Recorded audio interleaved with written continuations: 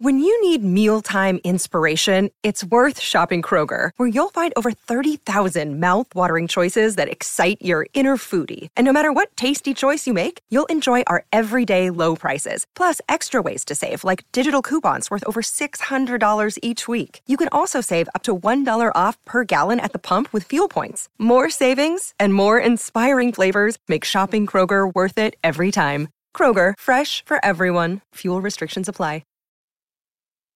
Once upon a time, we all know how that goes. But what if we had some different stories? Some queer stories? A Story Most Queer from Mischief Media offers pocket-sized queer stories for everyone. The podcasts feature original stories of any genre by queer authors presented in pocket-sized form for your listening pleasure. The first episode is a teenage lesbian Romeo and Juliet story, and the writers whose stories are selected are paid for their work, so you can feel great about listening. Go to astorymostqueer.mischiefmedia.com. That's astorymostqueer.mischiefmedia.com for more details, or you can click the show notes. We will have a link there. You can also follow A Story Most Queer on Twitter, Instagram, and Facebook for episode announcements and more at A Story Most Queer.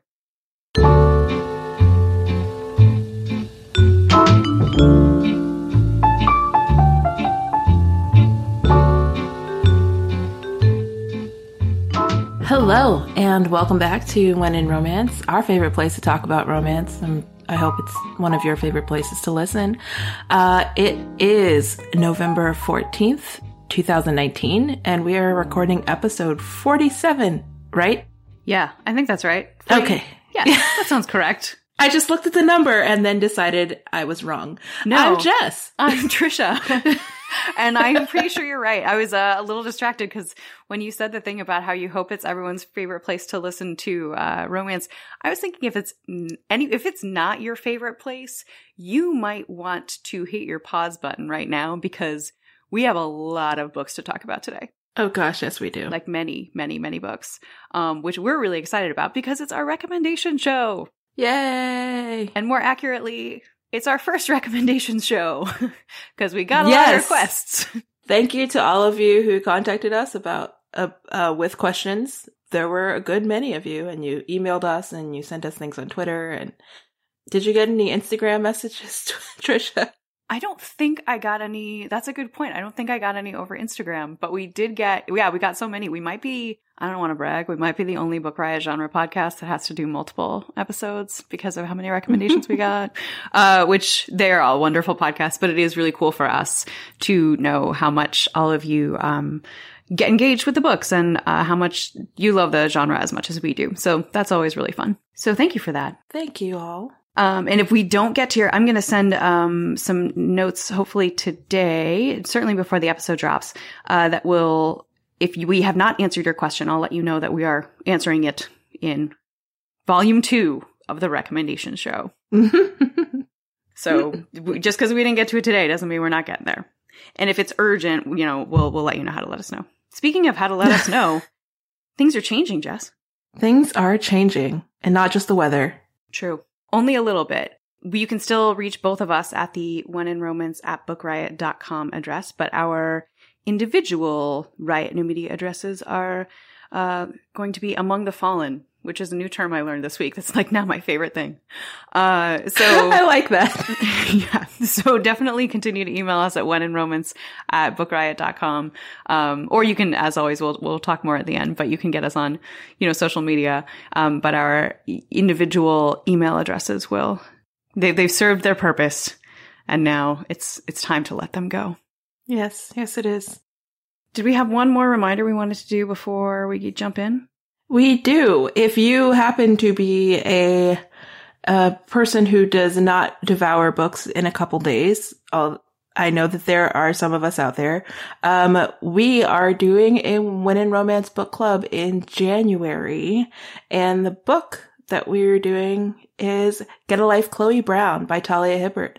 And if you need some time to read it, start now. Or if you want to devour it in a couple days and then devour it again in January, start now. I hear it's a great book. I have not yet picked it up, but I am excited to read it and discuss it with all of you in January. It is delightful. It will make for great travel reading for anybody. So yeah, we're excited about that too. All right. We have so many books. Before we get into all of our many books, why don't we get our ad spot out of the way? It's cool. It's exciting. You guys are going to be thrilled by it, but then we'll just be able to just cruise right through all of our many books. So many books. Okay. Thank you to Book Riot for sponsoring this podcast. And specifically Book Riot Insiders. Have you tried Book Riot Insiders? If not, your time is now. It is our resource specially designed for our fellow book nerds, and you can try it free for 2 weeks. There are different levels available, so you can decide which perks you want, from a monthly behind-the-scenes newsletter to exclusive podcasts and giveaways. And speaking of perks, we've got a new release index curated by resident Velocireader Liberty Hardy, so you can see the most exciting new books coming in the next few months. Check it out and sign up for your 14-day free trial at insiders.bookriot.com. Awesome. All right. Let the games begin. Okay. So we first of all have to thank the first emailer that we have. We got a note from Kim way back in September. Kim has been incredibly patient and has waited all the way to our recommendations episode to get their question answered. Kim was asking for Christmassy, wintry romances that people may not have seen before. In particular, Kim mentioned really enjoying If the Fates Allowed because it has perspectives that might get missed off of Christmassy romances that are more mainstream, i.e. LGBTQ+. So we are delighted to, for the first time in 2019, recommend some Christmas and wintry romances. What do you got, Jess? Oh, gosh, I'm so excited. And one of them I am really excited about because I actually finished it this morning.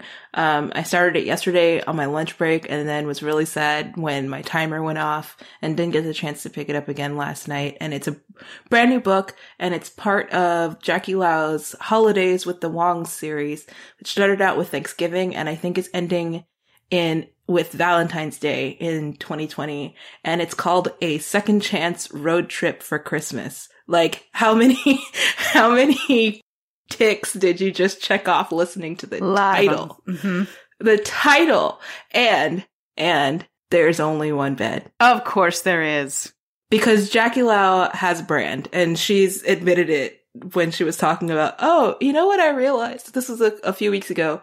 My last Christmas novella also only has one bed. It's actually called One Bed for Christmas. So... Sure. This one includes getting stuck in a snowstorm on what should be a pretty short trip and ends up being really long because roads get closed and people start driving really slowly because it's snowy. So the people in the car who are driving home from Toronto or driving to their hometown from Toronto have to stop at a motel until the roads can be cleared in the morning. And the two people who are driving home together are actually former high school and early college sweethearts who broke up because they just sort of drifted apart. They weren't going to college in the same place, et cetera, et cetera. And they might still have some feelings for each other. What? Feelings? Oh my. Feelings and only one bed to fit all them in? Uh-huh. Only one bed for all of those feelings. Mm-hmm.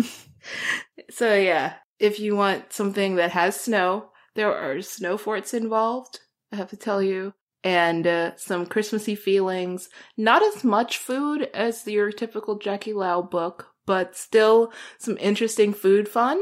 Not that kind of food fun, I know what you're thinking, but just involved in eating. Just eating it. I mean, fine. And your typical Jackie Lau, enjoyable, pretty brief story. And that's A Second Chance Road Trip for Christmas. That sounds delightful. I actually also just finished a book recently because I think it just came out within the last couple of weeks. Love Around the Corner by Sally Malcolm is a delightful little sort of probably novella. It's not super long. Between Alfie and Leo, it has a very much a shop around the corner, or if you are a 90s kid, You've Got Mail kind of a vibe. So there is some of the secrecy, because in chapter 2 or 3, one of them finds out that they have been, messaging the person that is their, hometown enemy, and knows that and sort of continues the relationship. But that secrecy ends up being, for me, a secrecy book will work if in the end that secrecy ends up kind of like having consequences and biting someone in the tail end. Then I can deal with it. But in any case, it's a really lovely, charming story. Alfie's a mechanic, and Leo is a used bookshop owner, because of course. And Alfie has unbeknownst to the two of them, they have met in a Jane Austen fan group on Facebook. Gosh. Yeah. It's delightful because they both love Jane Austen, and, in the book opens with, Alfie listening to, I think, Emma or maybe Persuasion. Alfie, because he's a mechanic, he didn't go to college. He has, a little bit of anxiety over, the fact that he is not well educated and all of that. And Leo does not help because he is kind of a jerk about it, but you come to find that Leo also has some anxiety about some stuff. So anyway, it all, eventually works out because it's the holiday season. But it's a really charming story. It also kind of pokes at the way that relationships sort of build and can be very real, even in a remote way.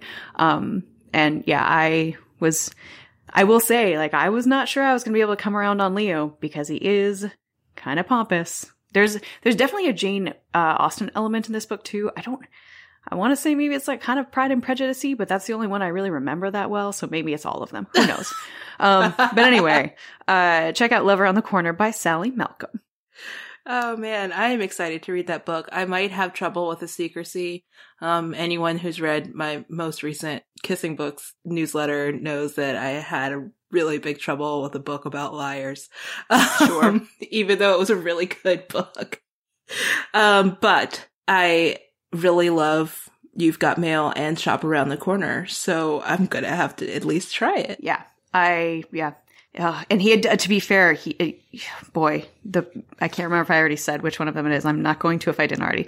But the person who is being secretive does have a real lot of guilt about it. And it does. Some groveling does have to be done. Okay. I'm down for that. Yeah. If you don't want secrecy and groveling, I read this really great Christmas romance last year called A Family for Christmas. It's by Jay Northcote, and it is a male-male romance written by a trans male author. And Wendy, that's not always the easiest thing to find.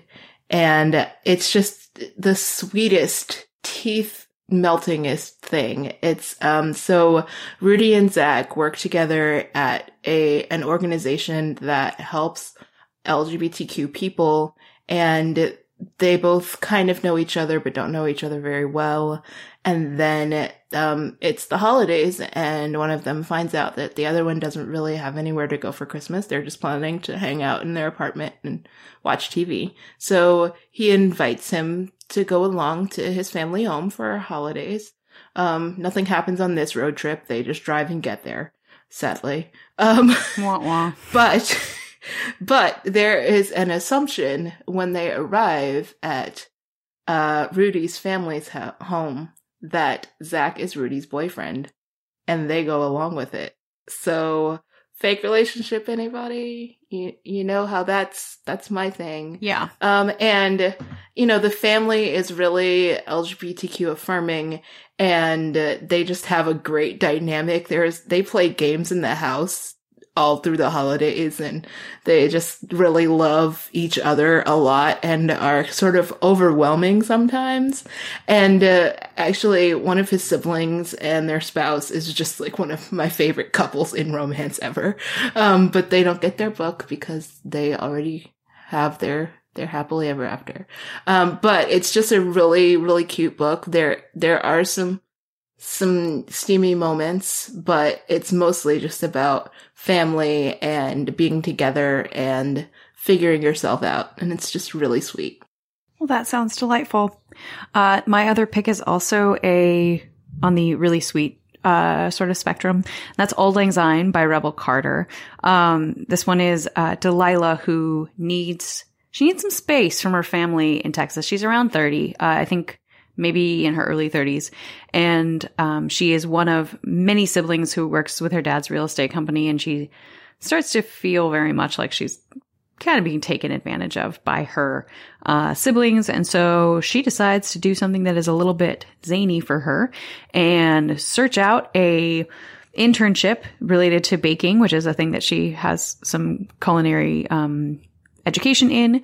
And so she hops on a plane and goes to a small bakery in Scotland to help a baker named Agnes deal with the major New Year's holiday in Scotland, which I don't really know how to pronounce, but I'm going to call it Hogmanay. Hogmanay. Thanks, Jess. Always coming through for me. So she does that. When she gets there, she realizes that part of Agnes's goal was to find someone to set up with Callum, who is her nephew. There's a bit of an insta-love element to this one because it's also a novella, but it's still delightful. I really liked it. And there's an element of fairies and whether or not people can believe in them. And I don't know. I was rooting pretty hard for Delilah and Callum by the end. So that is Auld Lang Syne by Rebel Carter. I will also throw a little bit of a curveball out there. Stick with me on this. MILF on the Shelf by Nico Rosso. That is MILF, M-I-L-F. If you are not familiar with that acronym, don't Google it at work. Is an erotic romance novella between a woman named Lori and her college-age daughter's old friend, Dylan. So this one is not, it's representative, I guess, because, these were holiday romances. We were trying to be a little bit more representative in terms of LGBTQ+, or, people of color. Lori is a woman of color. Nico Rosso is, I believe, not. I'm fairly certain he's a white male author. But it's just like it's a very different kind of Christmas romance. And it's very steamy. It's very much like a happily for now kind of ending, which you don't see that often. And so I really liked it. He's a great author. And, if you are interested in something that is a little bit outside the box, there's like motorcycle things, like part of the reason that Lori's like into Dylan is because he rides a motorcycle and she used to do that. He thinks she's like super hot despite the fact that she's, 20 years older than him. And it's great. So if you're looking for something outside the box, check out MILF on the Shelf by Nico Rosso. I have to say, I follow Nico on Twitter and have read one of his books, Unsolicited Duke Picks, because there was so much talk about it. But I'm going to definitely have to check out this one because it sounds delightful. And I think it's like $1.99. So not telling anybody where to spend their $2, but it's not a bad investment. Not at all. All right. Are those our holiday picks? I think they are. And, Trisha and I could go on and on with all of these, probably. But we had to stop somewhere so we could move on to others. I know, very true. Yeah, like we're already knocking on 20 minutes in and we got many more books to talk about. So, so our next request is a little bit more on the serious side, and we're going to tone down the fun part of our holiday rec episode, because this emailer sent us a note asking for romance books that feature intelligently and sensitively written characters who are dealing with infertility. And the emailer also mentioned miscarriage. So I'm going to give you some recs in a minute. But before I do, I want to mention that part of the impetus behind this email is let me say first, it's never the goal of our podcast to tell you what books you shouldn't read or what books are maybe not the best. It happens once in a while. And if someone is doing something that is like really awful, like if Nazis are falling in love, like that's not great. But part of the impetus behind this email was that this person read The Friend Zone by Abby Jimenez, which we talked about a couple of times now, but the first time we talked about it was way back in May when we were at the Book Lovers Convention. And we were kind of hoping, because it dealt with infertility, that it would be a helpful portrayal of that topic that would be useful to people who are kind of looking for that in romance, because it can be kind of hard to find. And the person sending us this email found that, in fact, it was not that at all, and was triggering in some ways. So I will start by saying, we now know that about this book. And if you are a person who is looking for that in the friend zone, maybe that is not where to go. Not the book for you. Yeah. So let me start there.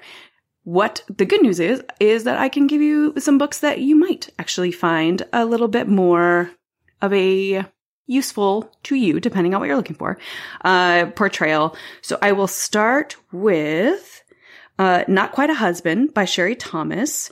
Is a historical romance in which a woman, Bryony, I think is her name, Bryony, I might be pronouncing it wrong, and Leo are the couple there. Bryony is a doctor, which is pretty uncommon because this book happens in the late 1800s. And so she is a few years older. They're like old family friends. She has decided to propose to him, actually, early on in the book we learn. And he's pretty excited about it. He always had a crush on her as a kid. The proposal and the engagement are great. And then they get married, and she kind of starts to shut him out. When she proposed, she actually told him that it was unlikely that she was ever going to be able to have children. So he knew that, and he was still on board. There's actually a really lovely line where he talks about kids are great, but not essential, and she was essential. And so he was good with that. So there's a mystery. It's a married couple. Nobody's exactly sure what's going on there. But Sherry Thomas is just a great writer. It's a really lovely historical romance. It is a married couple romance, which is a good thing for some people, not for everybody, but that's worth checking out. I will say there's one thing about this book that's a little weird, which is that some of the sex that happens between the couple when they're married is like a little bit of coming to you in the night while you're sleeping sex. And to me, it was not enough to be like concerned about, because no one who was involved seemed concerned about it. But if that's a thing, that is not for you, heads up. But generally, to me, it felt like a very sensitive portrayal of infertility. I will tell you, all the books that I'm recommending right now, none of them end in biological children for the couple. So I think one thing that can be hard, I should have mentioned this up front. If you're dealing with infertility and you're looking for portrayals of that, the kind of surprise miracle baby thing that sometimes happens in fiction, although it's lovely for the characters and lovely when it happens in real life, is not always the story that you're looking for. So that book, nor any of the others that I'm going to talk about, end in that, at least in the text of these books. So that's one. The next one I can recommend to you is a modern day romance, which is so good. It's by Darcy Burke. Darcy Burke wrote the Ribbon Ridge series, which is a series of it features multiple siblings in a small town in Oregon, who they were like the first sextuplets, and so they were on TV. It's like a charming, fun little like small town romance series. I read the whole thing because I'm one of 6 and also from the Pacific Northwest. So I was like, hey. Also, I think they work at a brewery, and I was like, sounds like my thing. So then she did a spin-off series featuring one of the friends of the younger brother. And the first book in that series is so good. And the couple in that is Cam and Brooke. Brooke has learned in her first marriage that she can't have kids. She really, really wanted them. And so it's a really difficult thing for her. She has not told Cam that. The two of them meet because they both work in the wine industry. And so, they hit it off. And this is an example of a book, which I think is not always super common, where the couple is not married. They don't know each other. They just meet up, and she's kind of trying to figure out how to have that conversation and when to have that conversation. And she knows he wants kids, and she, I think that can be a little bit difficult. And so I think to me that seemed like a very realistic portrayal of what it might be like to be in your, late 20s or early 30s and trying to figure out what your next relationship looks like after being divorced. And having a divorce is related to your infertility. So that is So Good by Darcy Burke. That's another one. My next two are books that feature, or I shouldn't say feature, that include miscarriage. So Snow-Kissed by Laura Florand is it's actually a holiday sort of novella, but in a much tougher way than a lot of the ones that we talked about. Like this book is, Jeff and Rebecca on the Main Book Riot podcast sometimes talk about a book being like a tough hang. This book is a tough hang, man. Like it's good. And all of the pain and sort of, really raw emotion that is in it are very well earned. Like none of it is, gratuitously painful or any of that. But Kai and Kurt are a married couple who have been separated for a year and a half after Kai has had multiple miscarriages. She kind of shuts down and is dealing with some really difficult depression and postpartum sort of issues. They refer to it as postpartum. I personally didn't know that was terminology that was used after a miscarriage, but at least in this book, that is the way that it's used. So they end up snowbound in her place over a weekend because of, some like circumstances. It's romance. That's how it goes. And they end up like over that weekend just really working through some difficult stuff. And there's still so much love there. And there still is a lot of regret and just pain. And like I said, the struggle is real in this book, but it is, it's good. It's rewarding. And that is an option if you are looking for books that include stories about miscarriage.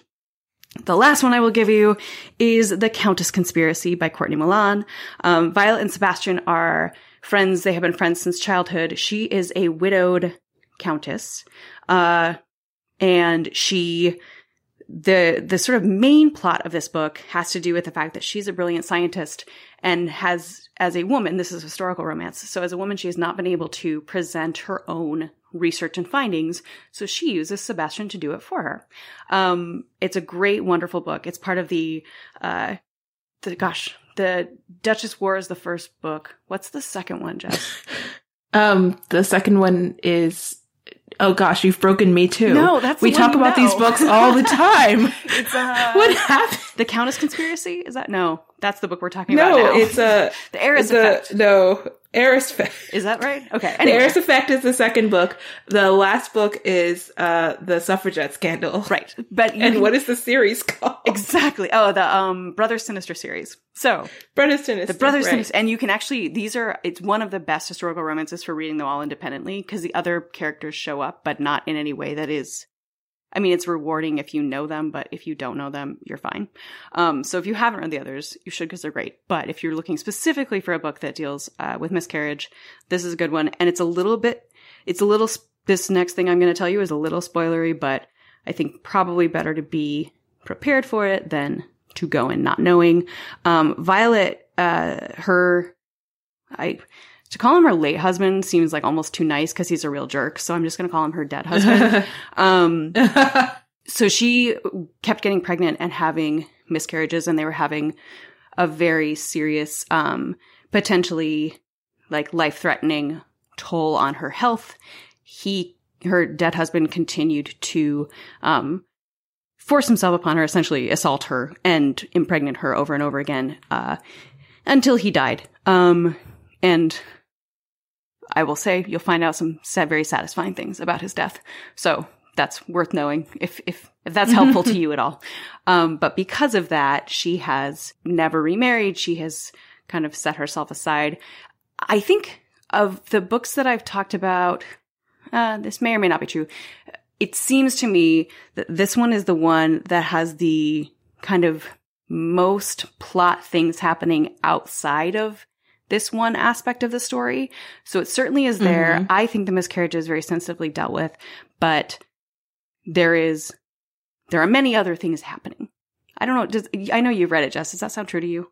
it's a busy book, not in a way that's like overwhelming, but there are at least 3 things happening all at once. And since it's told from 2 perspectives, which Courtney Milan is really good at doing in this whole series, and sometimes more than 2 perspectives, you sort of are able to follow what's happening while being connected to the individual characters. And I think, being with her and sort of understanding her point of view is helpful.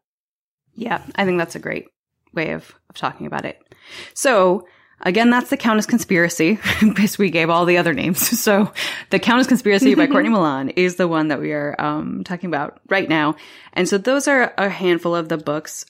These can be really difficult to find. So if anyone who's listening to the podcast has other recommendations about books that deal with infertility and miscarriage, I was surprised by how many of them I got to the end and there ended up being sort of a surprise miracle baby, which again is super cool. Yeah. If that's your story, but for a lot of people, it just isn't. And so, if folks have, other examples of these, I would be super happy to, read them and mention them, in future episodes. So yeah. So that's that question. Yeah, and you'll notice that I let Trisha kind of handle that one because I kept thinking about books that I'd read in which the female protagonist is dealing with some kind of lack of pregnancy issue, either infertility or having had miscarriages in the past. And then once I come up with one, it's like, wait, no, there's a realization towards the end that she was wrongly diagnosed, and by the epilogue, there are children. Mm-hmm. So it's just, it is a thing that happens a lot. Yeah. And it's nice to know and see books that don't figure out some kind of way to magically include biological children of the couple at the end. Yeah. And I also felt kind of into a rabbit hole after getting that note, just because I really appreciate it. I think it takes some courage to, the person who sent us this email included part of their own story. And also I think it can be a little bit, they were incredibly kind in the way that they mentioned that the friend zone was not a great fit for them. But it was really helpful to get that feedback for me, because we recommended it and being, sort of hopeful about it. We hadn't pretended that we read it or anything. But knowing that something that we recommended ended up being, a not useful or a difficult sort of, I'll call a spade, a harmful sort of, story for someone was actually, it always sucks to hear that because that's never our goal. But also it's helpful for us to know that, okay, like now that one is maybe not a book that we talk more about. So anyway, huge thanks to the person who sent that note. And hopefully we will see more of these kinds of books coming out. Hopefully.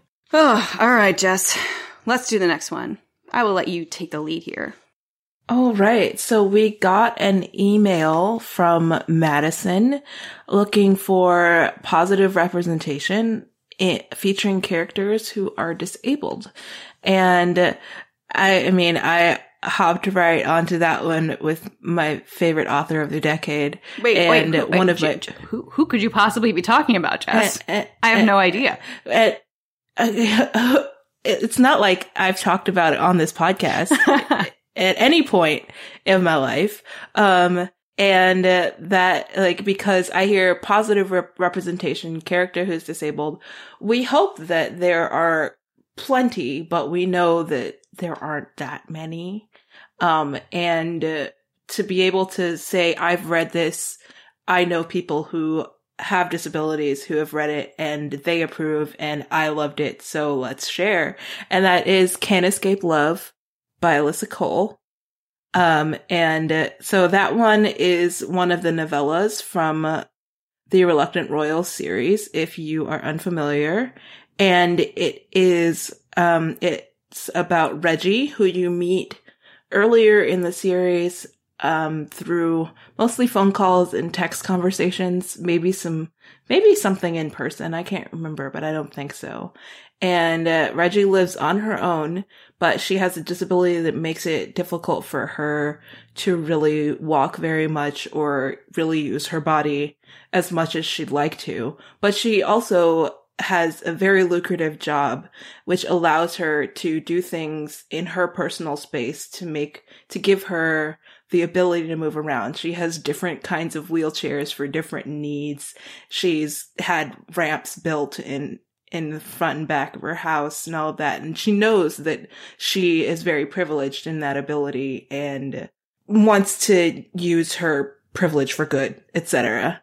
And she's got one problem, and that's that she can't sleep. She's a workaholic, and she'd really love to be able to sleep, but she can't. Well, sure. And that's when we meet. Oh my gosh, I've forgotten his name, and I just had it in front of me. Is it Gus? I will check. But this is what happens when we have so many books. Yeah. It's like, I just read about it, and now it's blending with something else. I think it's Gus. I'm going to say it is, but Trisha's going to confirm for me. And he does a live stream of just like solving puzzles and that kind of thing. And she contacts him and is like, I will pay you money to record a couple hours of just you talking about anything so that I can sleep. And he's like, no. I'm not going to do that. Well, yeah, because that's weird. But in a not shocking turn of events, you are correct about your Alyssa Cole characters. His name is Gus. Yay! I'm so proud of me. I don't ever remember people's names.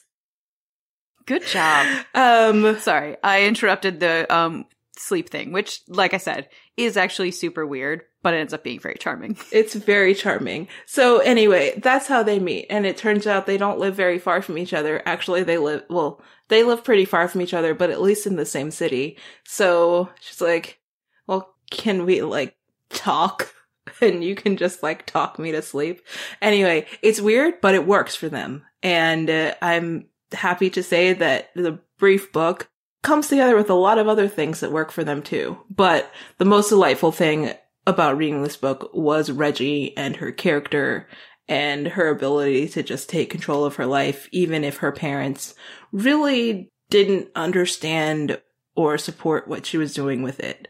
So it's one of those kinds of, the family's kind of there, but they're more there if you read her twin sister's book, which has Sword Bay, so you should definitely read that one too. Oh, but yeah. A Duke by Default, right? Is the one with a sister, yeah. Yeah, A Duke by Default. But that's Can't Escape Love. Also, there are escape rooms involved. I forgot to mention that, but that's why it's called Can't Escape Love. It's like, why are you talking about a book with the word escape in it with somebody disabled? No, anyway, I have babbled about that enough. Trisha, what have you got?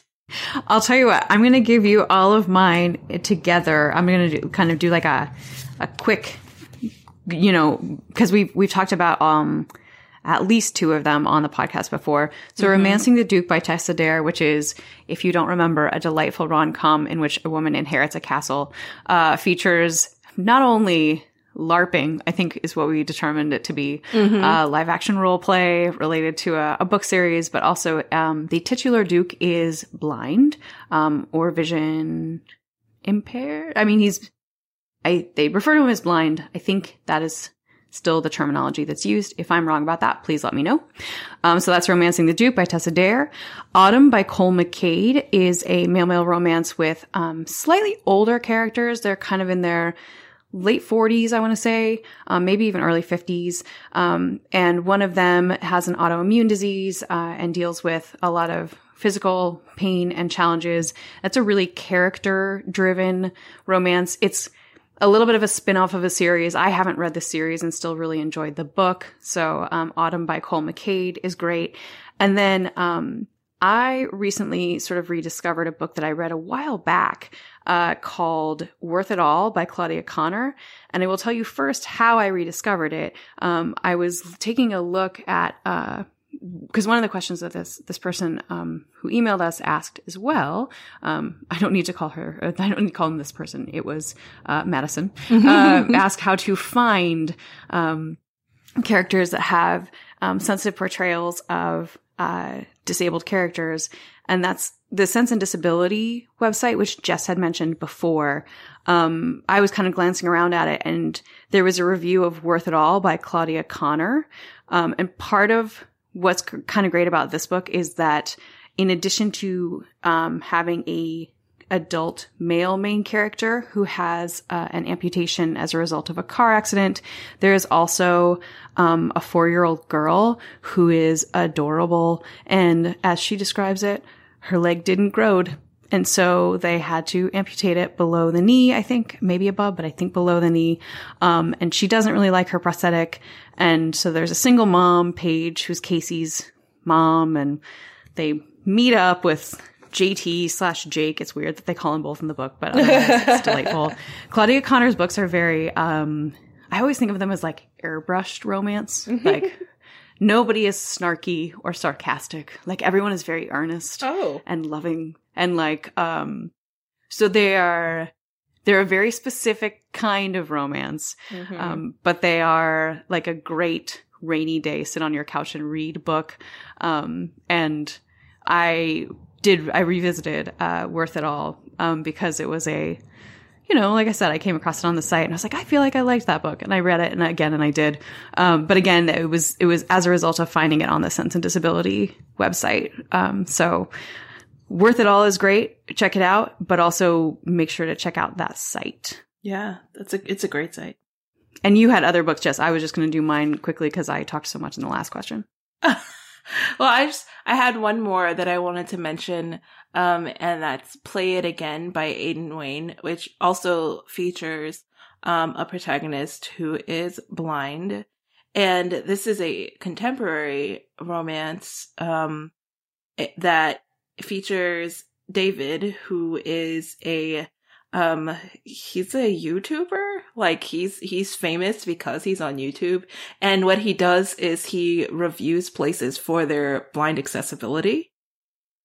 Which is just like, I was completely fascinated by just that element of it, because, when do you find that in romance, right? Yeah. So that's cool. Yeah. And his name is not David. His name is David. That is something that actually is an element of the story, and I got it wrong immediately. You know what? You're doing your best. There's a lot of books. I think you're doing great. So, David, he likes to listen to things, and he discovers an Irish gamer who just does play narration. He'll like open a game and narrate what's going on. And David decides that he really likes it, and all of a sudden he's listened to like 1 million episodes in 3 days, and it gives Sam kind of a shout out on his YouTube channel. And all of a sudden Sam is very, very famous and trying to deal with that. Like, not like people famous, but just, YouTube famous, which is a different kind of famous, but just as mind wracking and nerve wracking. So they actually start communicating online because David's like, oh my God, I'm so sorry, but let me help you deal with internet fame. So they start out kind of talking about that, and then they get to know each other, and it's very, very cute. I will also throw out that Sam realizes at some point that he is actually asexual. So there's also some bonus ace rep there. And it's just a really cute book. There's a lot of like text conversation. So if that's not your jam, you might want to skip it. It's sort of like a book I read that was half gameplay, which if that's not your jam, kind of skip it. But it's a really sweet book. And it's Play It Again by Aidan Wayne. So, and like I said at the beginning, David is a blind YouTube reviewer. That's awesome. And Jess and I were talking a little bit before we started recording.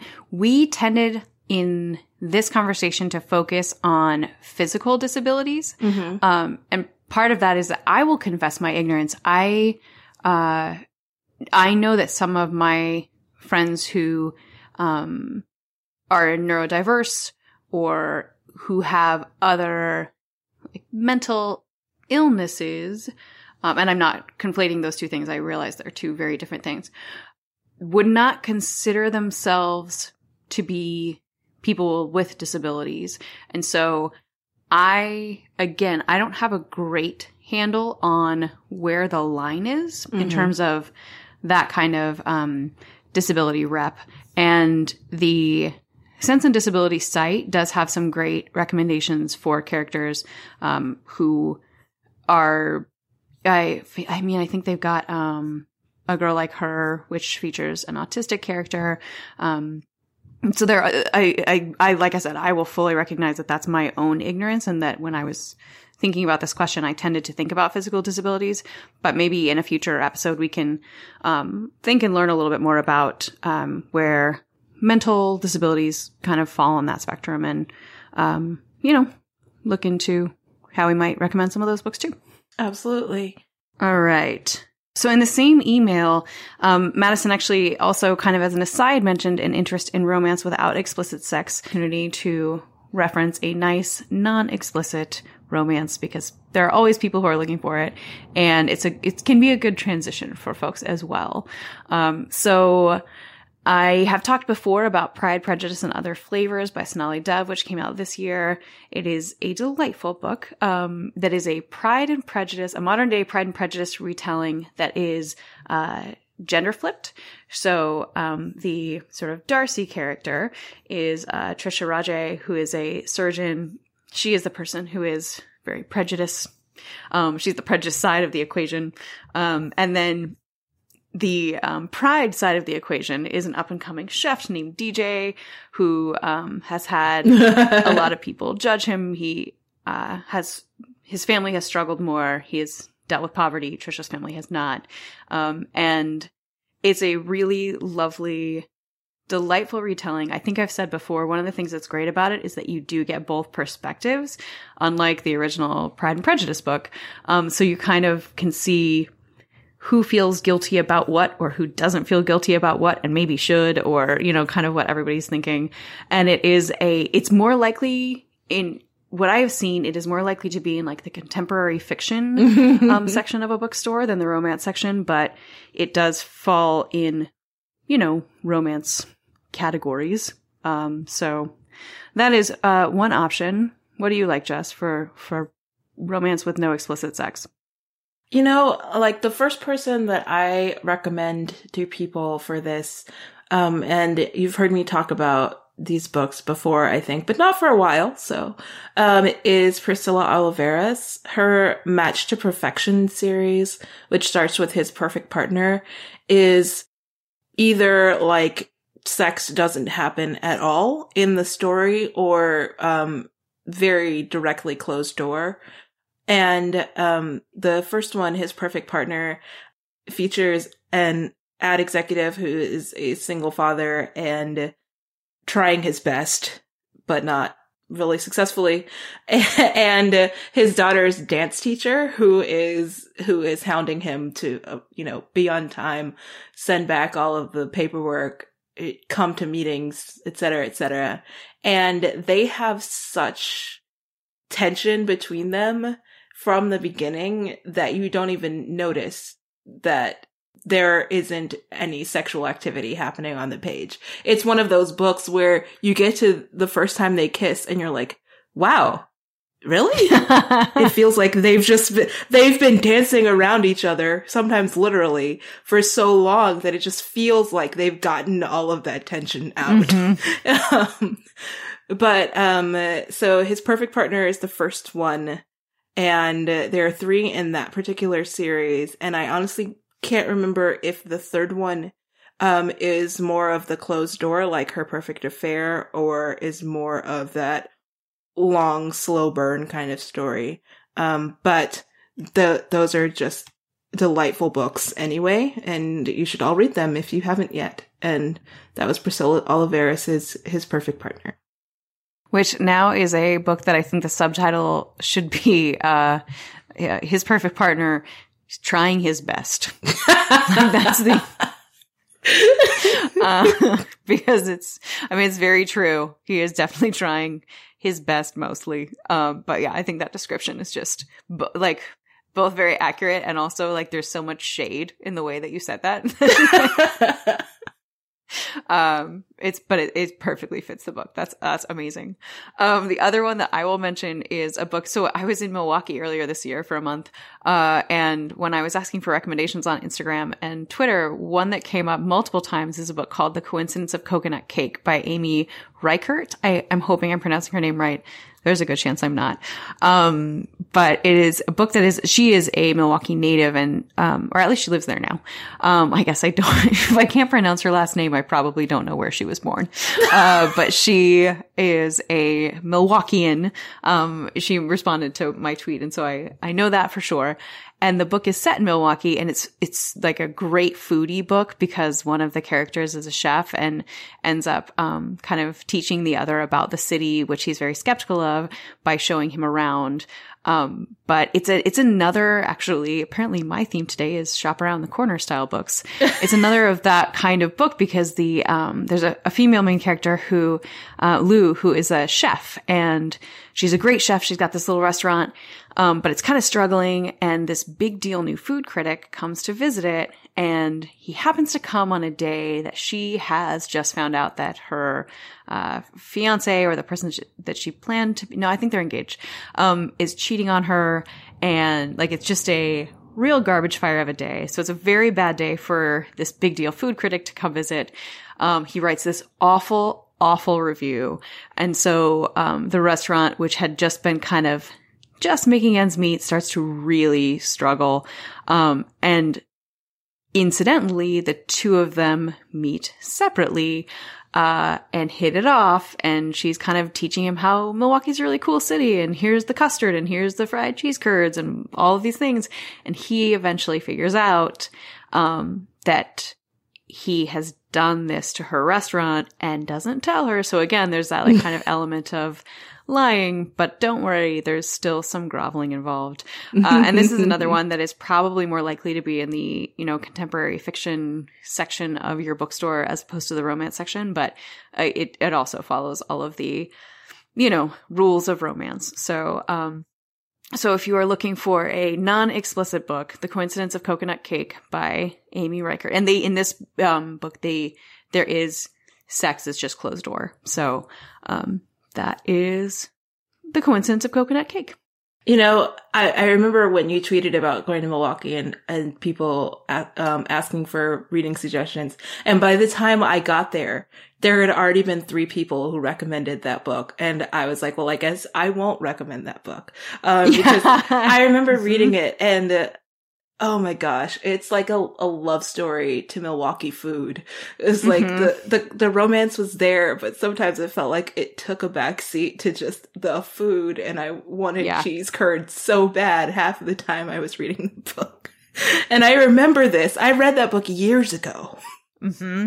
And like the other one that I recommended, Sonali Dev is infamous for how delicious all of the food sounds in her books. Mm-hmm. So apparently in both of the books that I have recommended, and one kind of hunger is replaced with another. That's all I will say about that. But yeah, they're both very, very food positive. So what else do you have for non-explicit sex books, Jess? Well, I'm going to give a caveat to this one. TJ Klune's How to Be a Normal Person is a book that features an asexual main character.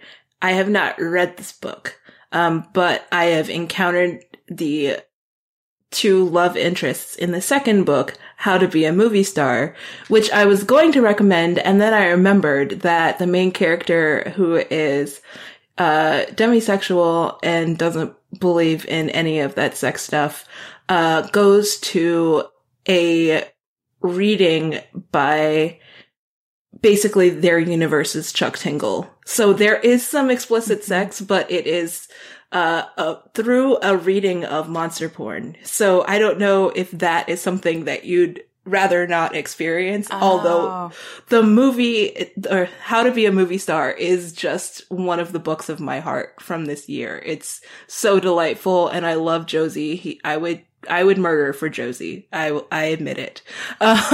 Fair. You got to know that about yourself. But I was all about like, there is no sex between the couple. And then I was like, wait, one of them writes monster porn. So there's sex in the book. It's just not actually sex. It's a reading of sex.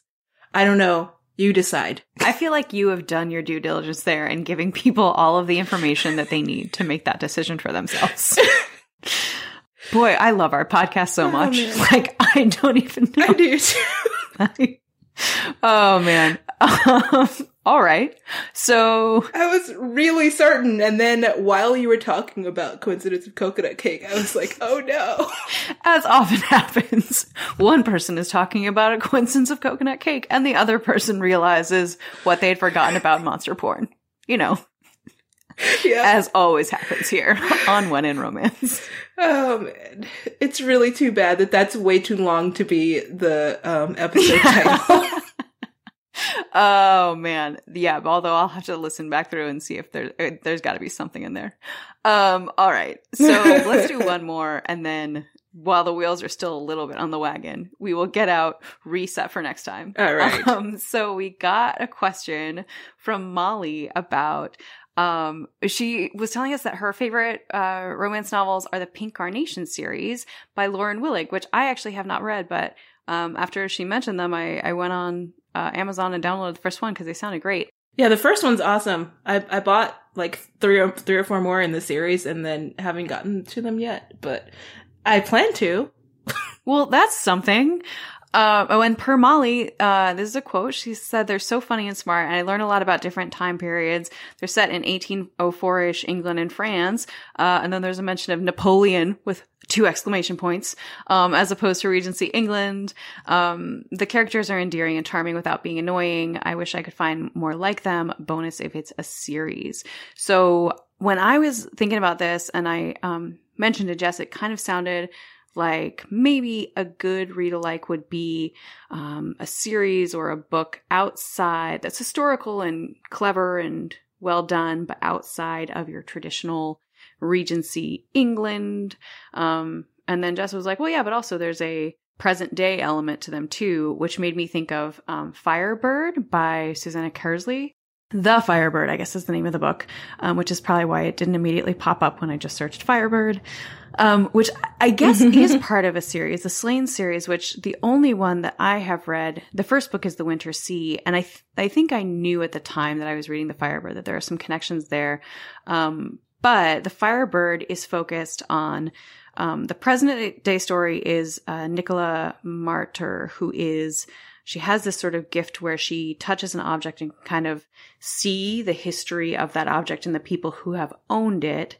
And so she works in a museum or an art gallery. I can't remember which. And she gets this small Firebird carving and can sort of start to see where it has come through the Russian history. There's Scottish history. There's a lot of history through Europe. And so she decides to kind of dive in and better understand what's going on.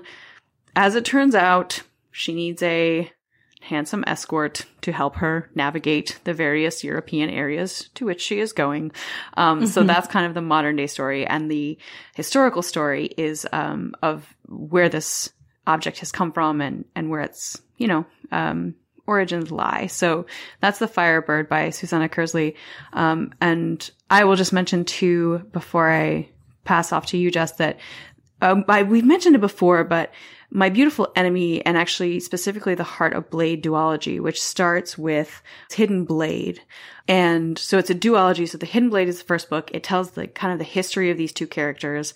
And My Beautiful Enemy tells their kind of continuing story, which is about a woman who is from, I am almost certain, China, who is raised kind of through some strange circumstances as an assassin, and the man who, as a boy, like they're both kind of, it's like they're almost like a James Bondian sort of, it's historical, but they're both kind of trying to find the same jade pieces and put a thing together. And both books kind of traverse various geography, various different cultures and places. And Sherry Thomas, who we've already recommended today, is just such a great writer and is really clever and a really wonderful storyteller. So if you're looking for just a really immersive experience of reading historical romance, I would read both. You could read My Beautiful Enemy by itself because The Hidden Blade is not itself a romance. But I would say read them both. It's a really fun kind of jaunt through history. So that's The Heart of Blade duology by Sherry Thomas. Awesome. And after all of that talk with Trisha, when we were discussing the Pink Carnation series, since I had read it, I just chose a kind of historical romance. And the one that I immediately thought of when I was thinking about the Pink Carnation is Joanna Bourne's Spymaster series, starting with the Spymaster's Lady, which is set around the same time as Pink Carnation series. And the series itself actually crosses several generations. But the earlier ones, especially Spymaster's Lady, really remind me of Pink Carnation because Anique, who is the female main character, is just delightful. She's also blind. So if you're looking for a historical book with a blind character, I would definitely recommend that one. It's written well enough that from some of her POV stuff, because it's an alternating POV book, you don't realize it until someone mentions her ability or inability to move around, because she's just like sneaking through the forest trying to like complete her mission, and you just think it's dark. But it's really well written. Joanna Bourne is a master storyteller, and Anique and a British spymaster, the Spymaster's Lady, are the two people who have a great sort of contentious but friendly relationship. Is like, I don't know if that's really a thing that can happen, but somehow they manage it. They argue like crazy, and neither of them thinks that the other should be in charge. And as spies, this can get a little troublesome, but they both have missions to do, so they work together.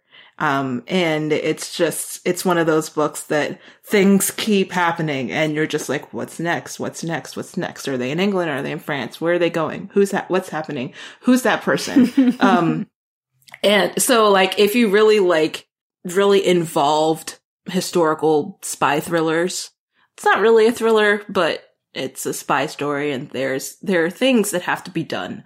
So if that's your jam, I would definitely check this one out. There is some mention of sexual assault, and there's a little bit of torture, because they're spies.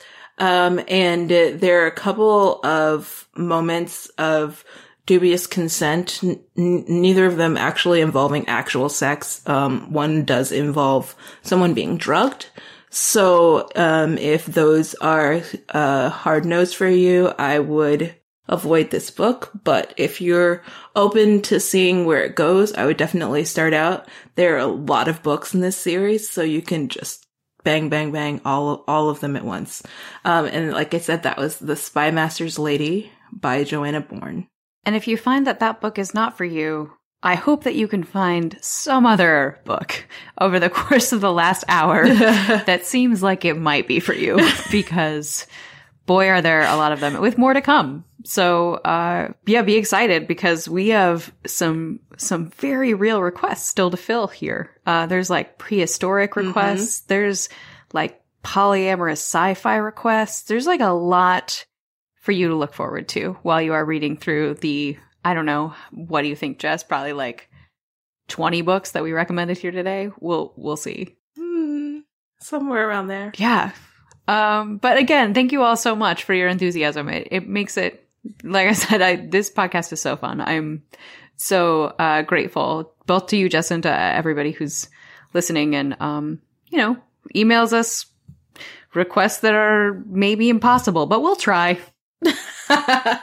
We will try. If we don't find exactly what you want, we'll do our best to find something that gives us the same feeling that you might have had reading it. So, with that in mind, you do still have a little bit of time if you want to send us your requests, since we're doing double episodes. But I don't know if we'll be able to pass it into triple. You know what? Whatever. If we have to like hold them till January, we'll figure it out. We'll make it work. Yeah. I mean, that'll just carry us over until book club. So, hey, I don't mind. Exactly.